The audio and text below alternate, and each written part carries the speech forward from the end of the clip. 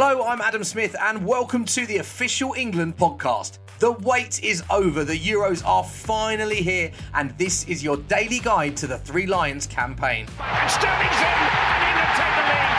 Jadon Sancho, 4 goals for England. Harry Kane, clockwork. With unprecedented access to the England team, we'll bring you all the latest breaking news from inside the camp, bringing you closer to the squad than ever before. I love every moment wearing an England shirt, and to lead the boys out every time is an amazing feeling. Every single day we'll have exclusive interviews with one of the England players. I always say to the young ones, they might think I'm old or they give me a little bit of stick. But I said, if any of you want to race me, then I'm more than happy to give you a race, and I'll probably give you an head start as well. To be honest, it hasn't really hit me yet. At first I was thinking, what am I doing here? How am I even here? As well as reactions from the dressing room. We've proved we can beat anybody on our day, but we've got to do that consistently to have a good tournament. We're looking forward to the challenge.